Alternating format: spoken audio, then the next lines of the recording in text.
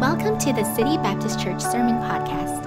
As a community of faith, we are passionate about helping people find and follow Jesus. The message for this week is from our current verse-by-verse study from the book of James. In each message, we will see some practical truths for living God's way in situations and circumstances that are often out of our control. As always, we would love to have you join us for a Sunday service sometime here soon in Vancouver. You can find directions, more info, and more sermons on our website at citybaptist.ca. And I'd encourage you to take your Bibles with me this morning and go to James chapter number 5 today. James chapter number 5.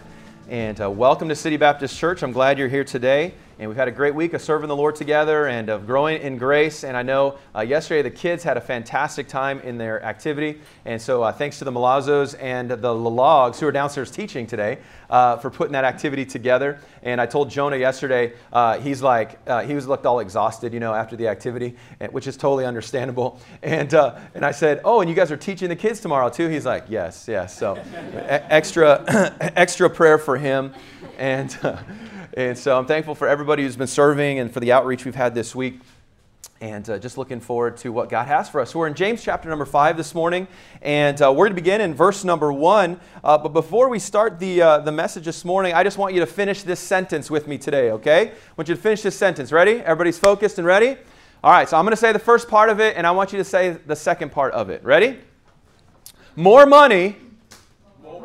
That's right. Mo money, mo problems. I didn't want to break any copyrights, but I figured you guys would do that today. More money equals more problems. James chapter 5, verse number 1. He says, "Go to now, ye rich men, weep and howl for your miseries that shall come upon you. Your riches are corrupted, and your garments are moth-eaten. Your gold and silver is cankered, and the rust of them shall be a witness against you, and shall eat your flesh as it were fire. Ye have heaped treasure together for the last days. Behold, the hire of the laborers who have reaped down your fields, which is of you kept back by fraud, crieth. And the cries of them which have reaped are entered into the ears of the Lord of Sabaoth. Ye have lived in pleasure on the earth, and been wanton. Ye have nourished your hearts as in the day of slaughter. Ye have condemned and killed the just, and he doth not resist you." As James completes here, or begins this final section of his letter to those scattered believers that were all across the known world at the time, those that had been scattered from the early church in Jerusalem, he continues his letter of warnings, right? He's been a preacher of warning, hasn't he? He's been calling it out. He's been putting it in our face. And guess what? He's not going to stop now just because he's wrapping up his letter. And so he continues to address things very, very clearly and very strongly. And the thing that he addresses today is the subject of money. The subject of money and the dangers that are associated with money. As well, he's going to talk about the judgment that is associated with a life that is devoted to the building and to the maintaining of wealth. So you say, great. The first time I go and visit City Baptist Church, he talks about money. You got it. You are a lucky person because it doesn't happen very often. And so today we are going to talk about the subject of wealth and finances. Now, money is interesting, isn't it? Right? It is interesting. Here's why it's interesting. We all need it, don't we? We all need money. And every single one of us cares about money deeply. You might say, no, it's not a big deal. By the way, everyone who says to me money's not a big deal are people with money, just so you know. And money's not a big deal. It's not a huge issue for me. I'm fine without it. But listen, we all do care about money deeply. That is for sure. And money is also interesting because we just need it to survive, right? If we be honest, we need it to survive. And so because of that, we save it for the future. We watch interest rates. We pay attention to things like rising costs. I mean, every time you go to get gas in your car, you're like, what is happening here? It keeps getting higher, and then it's lower for a bit, and you feel like you're winning the lottery, and then it's back up to where it was. And then you check out interest rates, and they're always changing, and housing is up and down. And the thing is that while we are very interested in money, and it makes a difference to all of us, God himself has always been very concerned with money. He's been very concerned with finances, but he hasn't been concerned in the same way that we are. It's a totally different viewpoint in the way that God approaches money. And so here in this passage, we see James attacking the idea of money and wealth because he saw it as a serious problem that was arising in the hearts of his society. Now, I don't know if you noticed or not, but in those verses that I read, he did not use the term brethren that he's been using all throughout his book. And so what we understand from that is that James here is not necessarily speaking directly to Christians, but he's talking to unsaved people. I would call it the society in general. He's observing what is taking place all around him, and that's what is the basis really for him giving this application. And of course, for us as Christians, the application is this: while it may be written to unbelievers, to us, the way I see it is that it is a warning to us as Christians as to how far we could go, as to the place that we could end up if finances and if money is what we are only pursuing. And so because it is the inspired Word of God, we've got to pay attention to what he is trying to say here. And so James is addressing money, as you saw in that verse, in a very strong way. And that brings up the question, why is he so upset about it? You ever say that to somebody? You know, when they're talking, you're like, whoa, whoa, whoa. Why are you so upset? Why is James attacking this so strongly? Why does it seem, even just a really quick read through those verses, why does it seem that he's almost promoting a negative mindset towards people who have money? Why does it seem that why does it seem, or why would God even inspire this portion of Scripture? Well, before we get into maybe some aspects of what he's trying to say, I think the important thing when it comes to talking about money is to view it as God views it, right? Every situation that we face in life, every cultural issue, everything that's out there, we need to address it in light of the Word of God. And so before we get into the main part of our message today, I want to talk about quickly a biblical philosophy of wealth. A biblical philosophy of wealth. Now, for whatever reason, my screens are not changing today. So if someone, Christian, can you handle my screens for me, or Lex? Lex has got it. So write down a biblical philosophy of wealth. Something happened and it's just not changing for me. So write that down, a biblical philosophy of wealth. Now, you got to remember, James was writing to a very different society than we see today. In the society that James was living in, there was a great disparagement between the wealthy and the very poor. Either you were wealthy and you had everything that you need, in fact, you had more than you needed, or you were basically at the edge of survival. There was not such a thing as we see today as a middle class. It was very different. And what you see throughout the New Testament is that the majority of believers fell into the category of being poor. We see that all throughout the Word of God. Many of them, especially the New Testament, they talk about their poverty and the difficult situation they were in financially. Of course, that does not apply to all Christians. There are many examples in Scripture of people who had means, who had wealth, but the majority of them would have been poor people. And so that's who James is writing toward. And the thing that I want us to recognize as we get into sort of a biblical philosophy of wealth is that there's nowhere in Scripture where do we see God being against wealth, just so you know. There are some people out there who say if you have any kind of money, then you can't call yourself a Christian. That is not true. God is not against wealth, but it comes down to this, and you can write it down. I've got it here on the screen. Money is not the issue. It always comes back to the heart of the individual. When you look at Scripture, it's not so much about the money, that being the issue, is that it always comes back to the heart of the individual, the heart of the individual. Paul said it so clearly for us in 1 Timothy chapter number 6, verse number 10, where he said, for the what? Love of money. Oh, you can say it with me. Say it with me. For the love of money. It's funny. There's a lot of non-believers who know this verse. They like to bring it up. And for the love of money is the what? Root of all evil. Not money is the root of all evil, but the love of money is the root of all evil. And then look at this, which while some coveted after, so if they covet after, they've erred from the faith and pierced themselves through with many sorrows.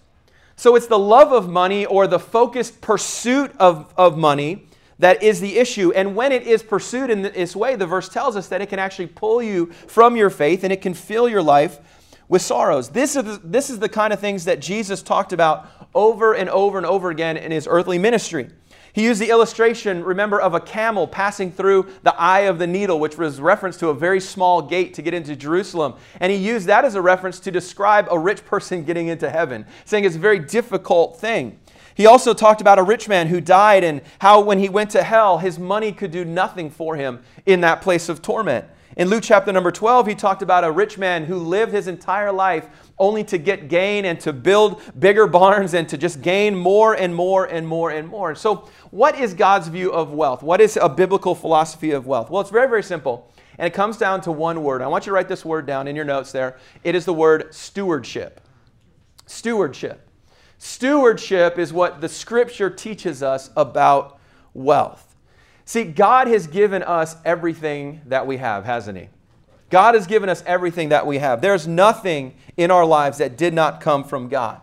And you say, well, I worked for it, I earned this thing. God gave you the ability to work. God gave you the ability to earn that thing. He gave you the health that you needed to accomplish that. And so everything we come from is from God, and we know as well in other scriptures that we will give an account to God for what He blessed us with. And so as I have here up on the screen this quote, it doesn't matter how much God has blessed us with, but what we do with what God has given to us. And that's what it comes down to in this subject of wealth.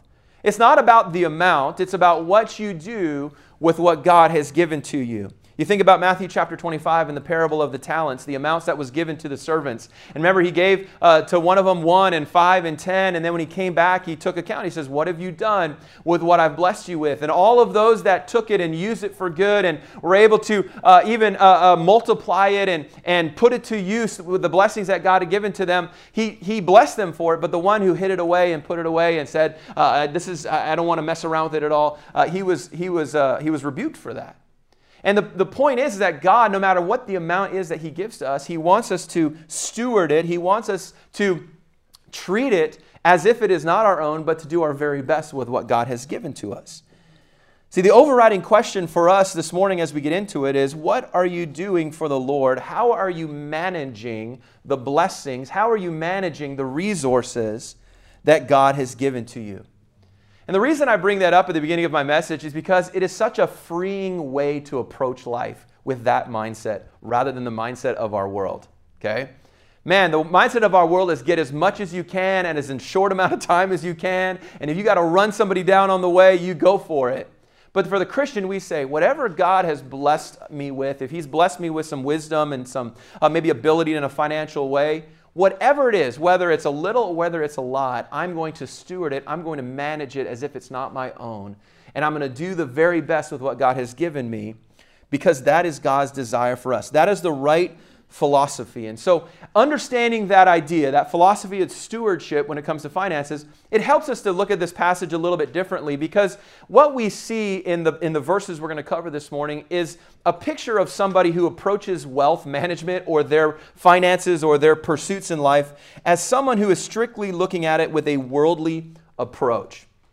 And since they are approaching it in a worldly mindset, there are some harsh realities associated to pursuing wealth the way that the world does. And that's what James gets upset about. And you got to think about it. James grew up poor. I think you realize that. The brother of Jesus Christ, he did not grow up from means and wealth. And so maybe he had been mistreated as a result. Maybe he'd been put down as a result of that. And maybe that's a little bit brings that sort of harsh tinge that he has in his approach to this. But either way, it's from the Lord. And so I believe that God has a lot for us today. And it's really a message of warning today. I told some people, they said, nice shirt. I wore a fun shirt because it's a tough message. So just so you know, that's kind of the system. So if I wear a fun shirt, it's going to be a tough message. But we're going to talk about money. So we're talking about warnings and realities that when we approach finances in a worldly way, what we can expect. First of all, this morning, I want you to see here that earthly wealth is corrupted. Point number one, earthly wealth is corrupted. This is the warning that James puts out there to the church. We'll look again at verse number 1 through verse number 3. He says, go to now. Now remember,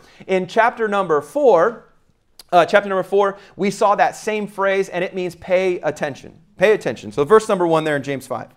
Go to now, ye rich men. And then he says this, weep and howl. I think I've got it up here on the screen. Weep and howl. You notice that? Weep and howl. What a funny thing to say. I'll explain it here in a second. Weep and howl for your miseries that shall come upon you.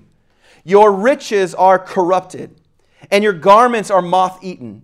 Your gold and silver is cankered, and the rust of them shall be a witness against you, and shall eat your flesh as it were fire. That's a big deal.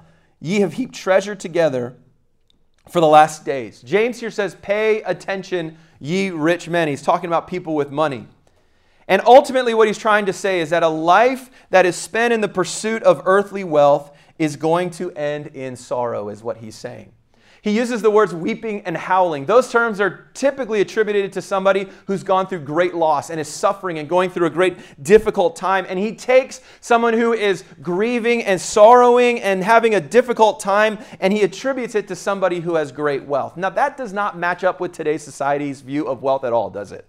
If you go on like Instagram or something, and maybe you see these really strange Instagram accounts, rich people, and that's all they do is like post stuff about rich people or rich kids of Instagram or rich kids of whatever. And there's all of these posts out there, and look at my life and look at all the things that I have. And there's entire Instagram accounts devoted to following Saudi princes and the things that they buy. And what does it look like when you look online and you see things online and you see in the news and articles and TV shows? It's all about how great wealth is. But here James warns us, and he says the difficulty and the warning of wealth is that regardless of the wealth that you have, miseries are going to come.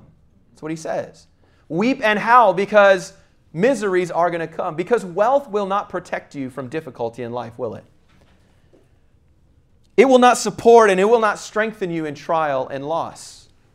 What new car can replace a rebellious or a lost child? Right? What retirement savings account can heal somebody of cancer?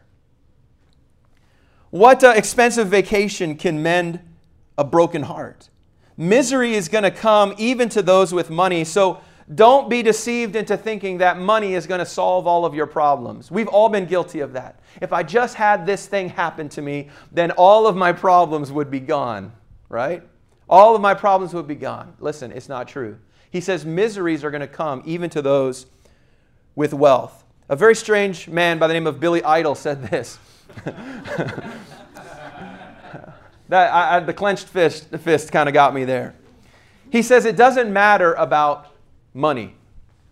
Having it, not having it, or having clothes or not having them. He said you're still left alone with yourself in the end. You're still left alone with yourself in the end. By the way, he's going to be playing one of the concerts at the P&E this week. Go and remind him of this quote. No. But think about it. This is somebody who in definitely the 80s and 90s, I mean, this was the guy, he had everything. And he says, but in the end of it all, you're still just left with yourself. By the way, if yourself is just empty and broken and nothing there, guess what? Those miseries are going to come. That's right. Proverbs chapter 11, verse number 4 tells us, riches profit not in the day of wrath, but righteousness delivereth from death. What are you going to do when God's judgment comes? Here, God, let me write you a check and everything's going to be okay? I don't think so. Proverbs 11, verse 28 says, he that trusteth in his riches shall fall, but the righteous shall flourish as a branch. So often we are deceived into thinking that if we just had some sort of financial windfall, then happiness would be there and everything would be okay. Came across a story about a man by the name of J. Paul Getty, and actually a movie was released, I think just a couple years ago. I have not seen it, about his life. And we've got a picture of him here, and he was an American industrialist. He's somebody who founded the Getty Oil Company. And in 1957, I want you to get this, in 1957, he was named the richest living American in 1957, the richest living American. In the 1966 Guinness World Book of Records, they named him as the world's richest private citizen, the world's richest private citizen in 1966. Now, Getty was an interesting man. Maybe you've been down in LA, and if you're heading down towards the airport in Los Angeles, there you go past the Getty Museum and the Art Museum. There's this whole section that's all dedicated to him. He donated $600 and something million for all of that. And I mean, obviously, this guy, you got to think, named the richest private citizen in the world. That's pretty unbelievable. So he had everything. He could do whatever he wanted. He had all the money in the world. Famously, the story goes, and that's what the movie really is based on, is that his grandson was kidnapped when he was just, I think, a young adult, and the ransom was demanded of $17 million. This man refused. So they cut his grandson's ear off, put it in an envelope, and mailed it to him. But there was a mail strike. And it took over 3 weeks to get to him. And so when he got the ear in the mail, he still said he refused. And so they made an offer, okay, just give us $2 million for your grandson's life. And he refused. And he bargained with the kidnappers to get them down to a sum of $2.2 million. You say, well, what's with the $2 million? Well, he bargained down to that amount because that was the amount that he could write off as a tax write-off. I'll get that. As a tax write-off. Think about that. This is the kind of man that he was. He wrote it. He wanted a tax write-off on a ransom, I guess. He said this. He said, if you have no money, you always think about money. If you have money, you already think only about money. But later in his life, this is what he said. This is a man who had, I think, 5 different marriages. He said this, I would gladly give all my millions for just one lasting marital success. I would gladly give all my millions for one marriage that was happy. What a tragic story. In verse number 1 and 3, he tells them to weep and howl for your miseries. But then he talks about in verse number 2 that your riches are corrupted. Now again, this was an agricultural society at the time, and they had 3 standard sources of wealth in those days. Harvested grain that you could store up, and you had your clothing was actually a great symbol of wealth, and it said a lot about you, and then also precious metals and jewels. And James points out that hoarding all 3 of these, if you try to store them up and you hoard these things, that ultimately they are going to be ruined. He talks about, when he says here, your riches are corrupted, that's the idea of rotting grain and things going bad. He talks about their clothing, of course, and then he talks about their precious metals. And yes, I know James knew that they would not corrode. You say, well, if you put gold in the ground, it's not. Yes, he understands that. He's making a point to us that it's gonna be corroded, it's going to be rusting away. It's not going to be any use to anyone else. And the point he's trying to say is that even though you could gain all the riches that you want, they are always temporal, even if you are careful in your accumulation. See, the wealth that these people had became a self-destructive curse. He says their corrosion will testify against you. It'll eat your flesh like fire. It's just going to all go away eventually at some point. Well, what does this warning mean to us? See, the Bible doesn't tell us that we cannot save for the future. You realize that. We are to actually store up. We're to make sure that we have provision for our family and even for our children and our grandchildren. But what he's saying is that when it comes to just vastly accumulating wealth, only for our own comforts and our own pleasures, God is never all about that. He's trying to say here that, listen, you're hoarding all of these things. You're saving up all of this stuff, but at the end of the day, it's doing no one else any good because all you're doing is saving up and storing up for your own pleasure. You're not doing it for anybody else. Matthew chapter 6, verse 19 tells us to lay not up for yourselves treasures upon earth, where moth and rust doth corrupt, and where thieves break through and steal. I think James stole this verse from his brother, his older brother. But lay up for yourselves what? Treasures in what? Heaven. Treasures in heaven, where neither moth nor rust doth corrupt, and where thieves do not break through nor steal. For where your treasure is, there will your heart be also. As Christians, we are not to be people who are simply hoarding up and building up wealth only to ourselves. That's the point. We are to save, we are to make sure that our needs are met and we're able to provide and we're able to provide for the future, but just to continually accumulate simply for our own pleasure, for our own desires, then that is outside of the will of God. You can maybe write this down. I love this quote. When we yield to God's will and use what He gives us to serve Him, then things become treasures and we are investing in eternity. I thought that was so great. When we yield to God's will and we use what He gives us to serve Him, then things become treasures and we are investing in eternity.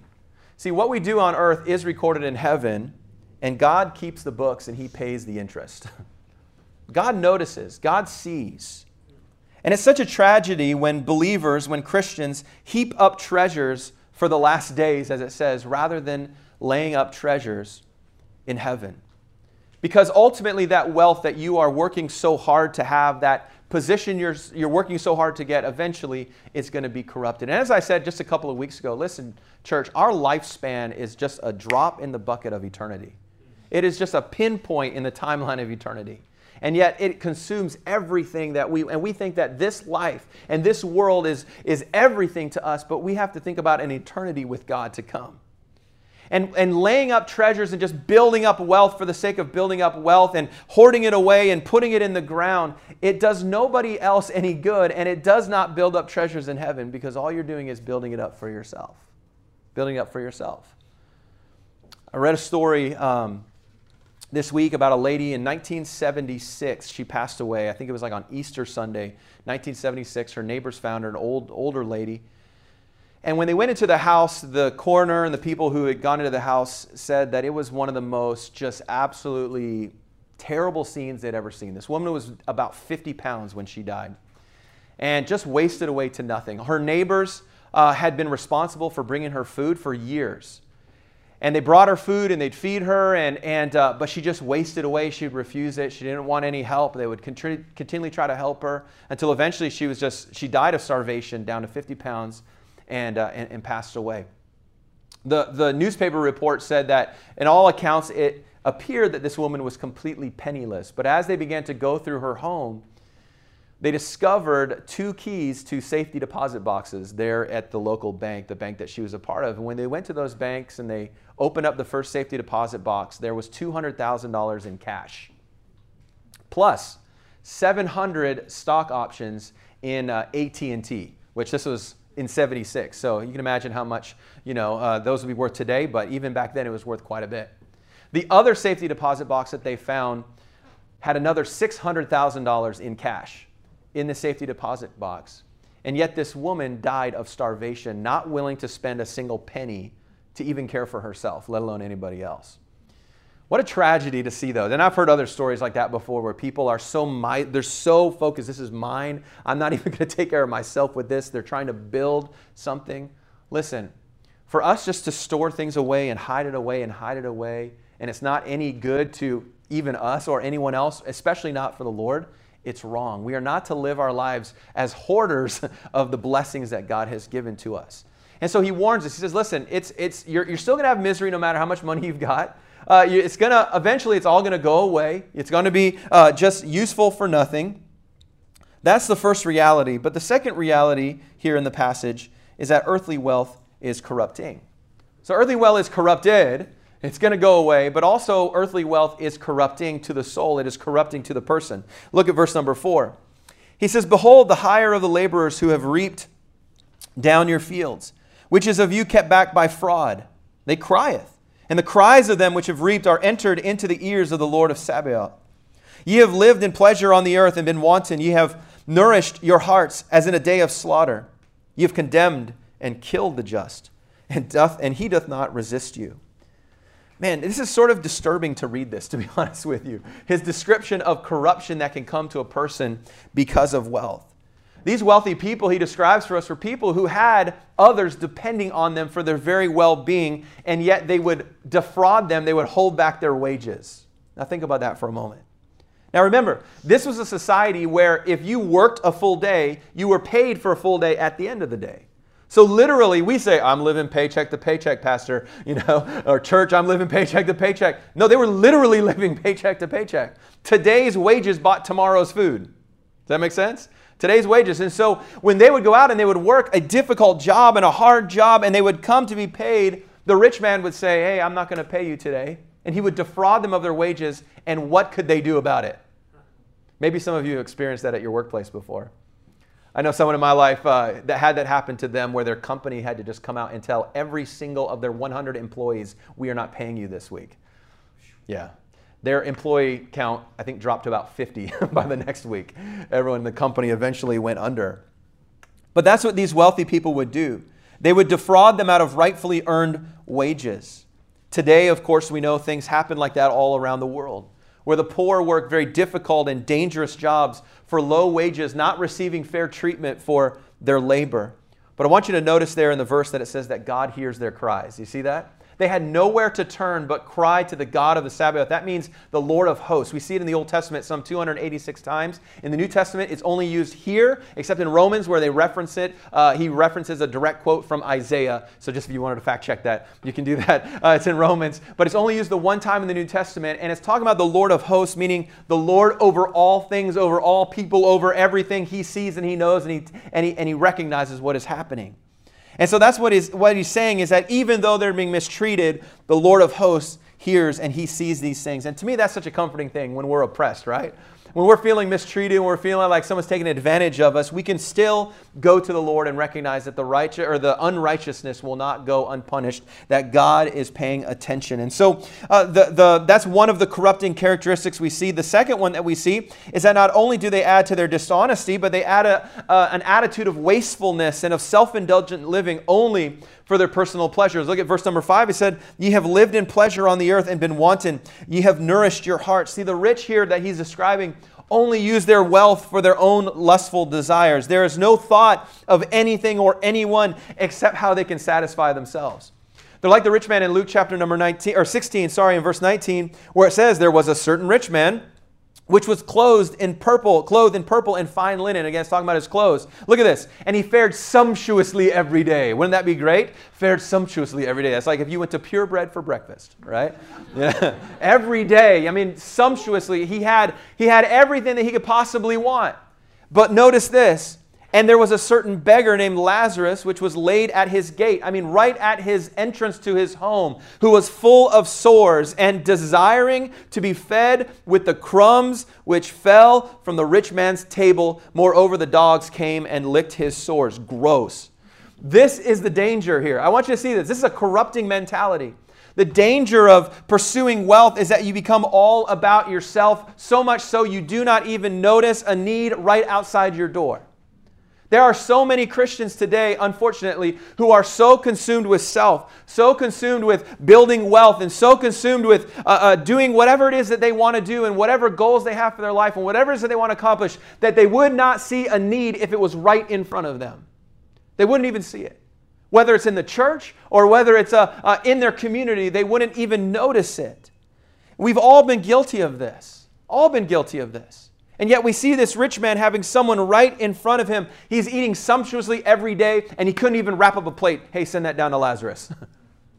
Think about it. Put some things on a plate and put some, foil over it and take it down to Lazarus there so you can have a good meal. I know that guy's really suffering. He couldn't even do that. James described this kind of person as if in the day of slaughter. It has kind of a dual meaning he lives his life as if a feast is going to happen every single day. They're going to slaughter an animal and have a big feast, or the other meaning is that, hey, there is a slaughter coming. Like a person just sort of, like the animal, and I know some of you are vegetarian, and I'm sorry for describing this, but there are places where they just fatten up animals. That's all they do. I have a friend of ours who owns a pig farm, and some of you know them as well, and guess what they do? They fatten up those pigs. Guess what? Those pigs aren't seeing like, oh man, I'm not going to eat that. No, they have no idea. They're just getting there. Hey, this is great. This is all, oh man, more food? Sure. How much more? I can put some more in there. I'm going to eat it, right? And they don't even know that the slaughter is coming. The person who's so consumed with their wealth is as a person in the day of slaughter. They're just consuming. I'm just going to build, fatten up. Well, there's a day coming, a day of judgment that is coming. Verse number 6 shows us another way that money can corrupt us. He says, ye have condemned and killed the just, and he doth not resist you. Now, you remember in James chapter 4, he talked about the church family that was fighting and killing one another. Remember that? And we were like, whoa, that's quite the church fight. He was speaking in a way that that didn't necessarily mean literally whipping out swords at Sunday service and killing one another, but the idea of how it is so destructive. And it's the same viewpoint here that we see in chapter 5. Now, obviously, you could make an argument, and we would understand these kind of stories where maybe because a person's pursuit of wealth caused someone who was inconvenient or someone in their way to lose their life. We've heard stories about that. And more than likely, of course, people who were poor and who could not pay their debts might have been thrown into prison, taking away their livelihood, and then might have passed away and their families dying of starvation because of that. And God considers all of those murder, of course. But either way, what he's saying is that the whole thing is just an unjust system. It's an unjust system. The poor had no power to defend themselves, and then they had to turn to God. But the point that he's trying to get across to us, I believe, is that these wealthy people, because of their pursuit of money, because of their pursuit of just their own possessions, they began to take advantage of other people, is what it comes down to. They're taking advantage of them. They saw these people as a means to an end. They really didn't see them as people. What a danger this is for the Christian. You say, well, I'm not, stealing someone's wages. I'm not even an owner of anything. I don't have my own business. Here's what I'm trying to say. We should never look at one another, and you should never look at relationships as something that you can leverage into a source of wealth. I think I have that up there on the screen just so we can get that. We should never look at one another and our relationships as something that we can leverage into a source of wealth. That's what these rich people were doing. They were just using people. They were just using them up and throwing them away. Every single life has value. And it's such a danger when we allow a mindset of simple wealth building to come in and to take over our viewpoint of other people. Now today it's a lot more subtle. I think in those days it might have been a little more obvious. Now granted, none of you are necessarily, not that I know of, you don't have huge corporations and you have child labor and all of this. I don't think that any of you do, but today it certainly is subtle in the mindsets that we develop, though one towards another, right? I'm not trying to step on any toes today, but I think we've all received a Facebook message from someone we haven't talked to in a long time. And you're like, oh man, awesome. I haven't talked to them in like 10 years. This is so great. Hey Paul, how's it going? And then down the paragraph a little ways, hey, I'm selling this product. Or have you thought about your financial security for the future? Would you like to join a wealth building opportunity that I have come into, right? And you're like, oh, nice to talk to you, great to meet you, Now listen, I'm not against us selling things and all of that. But do you know how that makes me feel when that happens? Like they listen to their leader and then they leverage their relationships to get gain. And it made me feel like this important in their life, right? That's right. Okay? That should not be the mindset of the Christian. Where we simply view one another as, oh, maybe I can get them to sign up with me on this, and I can get them under me and for this, or whatever it may be. And it doesn't just apply to pyramid schemes, okay? Or triangles, sorry, right? Triangle schemes. It doesn't just apply to those things. And I'm not preaching against pyramid schemes, okay? I mean, if you're at the top, great. I hope you tithe, all right? That's great. I think you understand what I'm trying to say. Leveraging relationships, leveraging even a commonality of faith simply for the purpose of getting gain and financial benefit. Listen, that's not right. And as I said at the beginning, Scripture and the Bible is not against making money, but the danger is that rather than be a true friend to someone else, we only see our friendships and we only see our relationships as a means to an end. As a means to an end. Now, I realize you might be saying, all right, Pastor, we get the point. We understand what you're trying to say. Why is James attacking finances like a wolf on a tourist tent in Alberta? Why is he attacking? Look that story up. It's pretty impressive. Why is he attacking in this just incredible way? Here's what I want you to notice. Even though this is a characteristic, these characteristics are of a world without Christ, we must never imagine that we would be immune to those kind of attitudes and that corruption. Never think that, oh, I'm a Christian. I would never.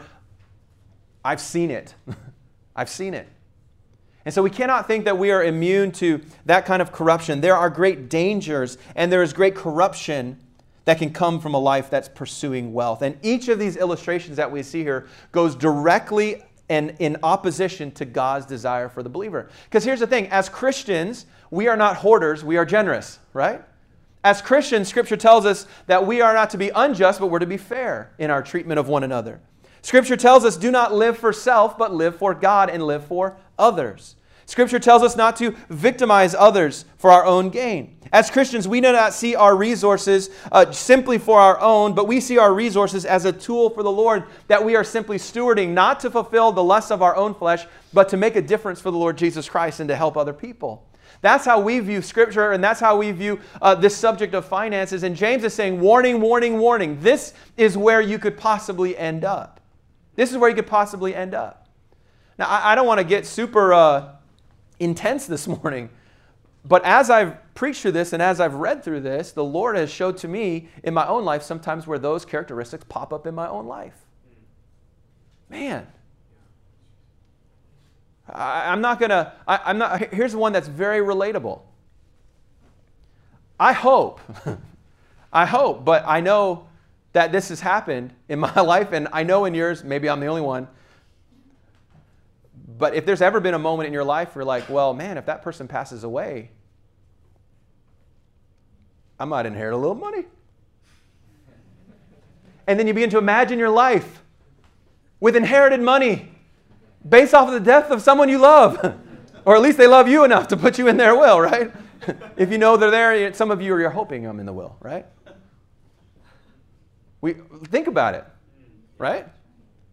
Okay. And so we all relate in this way. And we all find ourselves in positions. And I won't give illustrations of all of them, but we do. We find ourselves in these situations. And James is saying, warning, warning, warning. The pursuit of wealth is fleeting. It is corrupted already before you try to earn it for yourself. And it's corrupting to your soul. It's corrupting to your attitude. It's corrupting to your relationships. And you've got to be aware. You must be aware. And that's why he says, go to now. Pay attention, you rich people, because miseries are going to come. It's going to come into your life. So the question this morning is, how are you stewarding what God has blessed you with? Remember, it's not about the amount that you have, but what you do with what God has blessed you with. 1 Timothy chapter 6, God gives this to us here. 1 Timothy 6, verse number 17. He says, charge them that are rich in this world. I'm just going to stop for a second and say that is us in Canada today. If you make more than $10,000 a year, you are richer than 89% of the world's population. $10,000 a year. Some of you could sneeze and make $10,000. I mean, it's easy to make $10,000 in Canada. If you make more than $10,000 a year, you are richer than 89% of the world. We are rich beyond most people's wildest dreams. Okay? Charge them that are rich in this world that they be not high-minded. Nor, I love this, trust in uncertain riches. Do not trust in uncertain riches, but in the living God, who giveth us richly all things to enjoy. A life that is walking with the Lord, you will get the most fulfillment and enjoyment out of life walking with God, not trusting in uncertain riches. And here is the command in verse 18, that they do good, and that they be rich in good works. I love that. Be rich in good works, not in your bank accounts. Ready to, tough word, distribute. How much have you distributed lately? That's a pretty good question, isn't it? How much of your wealth have you distributed? I'm not talking about giving obediently and faithfully to the Lord. How much of your wealth have you distributed lately? Ready to distribute, willing to communicate. Look at verse 19. Laying up in store for themselves a good foundation. Now, some people look at it like, I'm going to build a good foundation. That's what I'm doing. Here's what it says, though. Against the time to come. Okay, so that's what? What's coming? The end time, right? The end of your life. That they may lay hold on eternal life. This is not talking about that we somehow buy our way to heaven. The point is that we're building up treasures in heaven, are we not? That's the whole idea here, building up treasures in heaven. And so those that are rich, and these verses are very pointed here, that we must be people who are being rich in good works, willing to distribute and share, not just building it up for ourselves. That's a great lesson for us when we ask the question, how are we investing? How are we stewarding the finances that God has given to us? It is possible to be so consumed with financial security, right? It is possible that we become so consumed with financial security that we fail to follow God's leading to help other people's in their need. That we fail to follow God's leading in missions or just in a spirit of generosity. It is a sad thing when we would, as the Old Testament tells us, rob God in order to provide for our own futures. To me, that's just like completely just doesn't connect, Okay, God, I'm not going to give to God. I'm not going to give to the Lord obediently. I'm not going to give to the local church in order to save up for myself. I mean, it just doesn't connect. You're not going to enjoy life. Can I just tell you that? You're not going to enjoy those riches. Someone told me this a long time ago. God always gets his. You ever notice that? God always gets his. Somebody said that to me a long time ago. And guess what? I've seen that be true many, many times. Many times. And so when we're faithful in giving to the Lord, God's going to provide for you. He's going to take care for you. I'm yet to see the righteous begging bread, David said. And so it's wrong of us to hoard it to ourselves or say, I'm not going to give to God so that I can put it away or save or buy this or whatever it may be. No matter how much we try to connect it in our minds, this is a wonderful thing. Listen, God will take care of us. It is wrong to be consumed in our financial security so that we would disobey God. We should be frugal, but God does not condemn us for buying a house or anything like that. God's not against those things as long as it does not prevent us from obeying His Spirit when He prompts us to give. I don't ever want my life or my financial situation to be such a place that I have stretched myself so thin that if God says, I want you to give to that need, that I can't do it. Does that make sense? I think it's a great way to live life. And that's what we've tried to structure. I'll get a little personal with you. I've tried to structure our life. Though we don't have much, we don't ever want to strap ourselves in such a way that every single penny is so strapped that if God says, I want you to give, I want you to help, I want you to do something, that we're like, we can't. I want to be able to give. I want to be able to follow the Lord's leading. And I think that's a great mindset. Again, it all comes back to stewardship, right? God says, I'm going to give you this. Here you go. It's on loan. But God may say, hey, I need some of that. I need to help somebody over here. He owns the cattle on 1,000 hills, right? Okay, some of that cattle is in your bank account. And God said, hey, why don't you help this need? Why don't you give to this thing at the church or missions or a personal thing? God wants to be able to have access to it. And we can't just be like, this is mine, right? Don't say it in that voice. It's kind of weird. This is mine, right? This is all mine. I'm going to hoard it to myself. I think you guys understand my spirit behind this. This is not a message because our church is in debt or anything like that, okay? God has blessed us, by the way, because of the faithful giving of His church. Honestly gained prosperity is a gift from God. But we must acknowledge our stewardship of that blessing and be faithful stewards and not fall more in love with the master's goods than the master himself. Okay? So many times we can fall in love with the blessings rather than the blesser. And we need to trust Him in those things. I want to encourage you this morning, let's be a church that lives for the Lord and for others, not just for ourselves. That's what it comes down to. Let's prove God to be true in trusting Him to provide for our needs. Let's be generous. Let's be giving in all that God has blessed us with. Let's lay up treasure in heaven rather than just laying up treasures on this earth. Man, what a tough passage today, huh? I've been dreading it all week, just so you know. That's why I wore a fun shirt. It's hard to preach these kind of things. But I'm thankful that you guys love me enough and you know my heart behind it. Just trying to get out what the Word says. And it's important. God needs to speak to us sometimes in a straight way. We hope today's message was an encouragement in your relationship with Christ. To stay connected with us, you can like us on Facebook or give us a follow on Instagram at Man City Baptist. Our prayer is that God will uniquely bless and grow you as